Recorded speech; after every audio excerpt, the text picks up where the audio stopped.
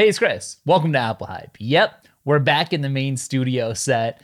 If you're just listening to this podcast in your car and you haven't been watching the clips on YouTube, then you don't know that I have had all kinds of backgrounds for this podcast lately. But I've settled on just doing everything in one spot because you know what? It's just easier.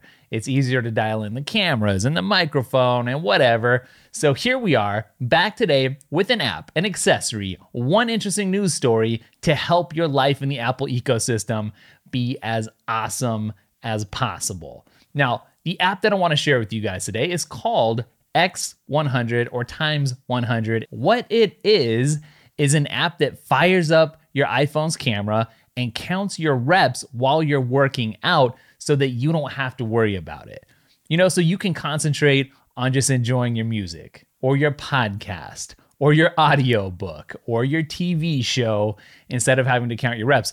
Personally, in the last couple months, I've really been trying to hit the exercise and the fitness thing hard. I talked about that with the Apple Watch, and it is annoying when you're listening to your audiobook trying to count, pay attention, like what rep are you on, but then something really interesting pops up and then you want to listen to, and it's hard to do both at the same time. This just takes care of it for you.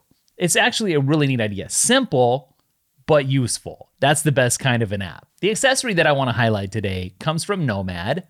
I'm sure you're very familiar with Nomad. They make all kinds of really great accessories for your iPhone, your iPad, cables, you name it. Today, they're out with what looks to be a premium MagSafe charger that lays on your desk. And if you just look at it, you'd say, what's the big deal? It looks nice, it's minimal, and that is great. The aesthetic's a big deal, but there's something else to it. And that something else is the weight. It's a weighted MagSafe charger. And think about it. What's that gonna do?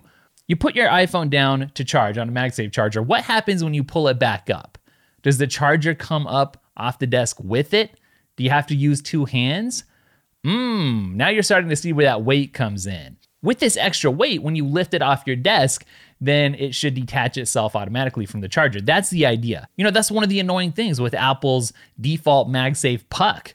It's convenient because it's wireless. Yeah, it snaps onto the back of your phone, but it's not as convenient because you have to use two hands to pick it up and take it apart. And it's not a big deal, right? We're kind of splitting hairs here, but it's a nice little luxury thing. And the price is going to set you back $50. For the news today, I have something to share with you because technically that is this show, an app, an accessory, and one news story that you should care about, but it's a slow news day. So the thing that I'm going to let you know about is that the A15 chip, which is going to power the iPhone 13, is scheduled to go into production a little bit ahead of schedule at the end of May. The reason why this isn't a complete yawn is that if you know anything about Apple's timeline for stuff, they're usually looking to have an announcement for the iPhones in September, and if they can, launch those iPhones in September as well. Last year, because of the pandemic, that launch got pushed back into October. It was kind of October before you could get your hands on the new iPhones.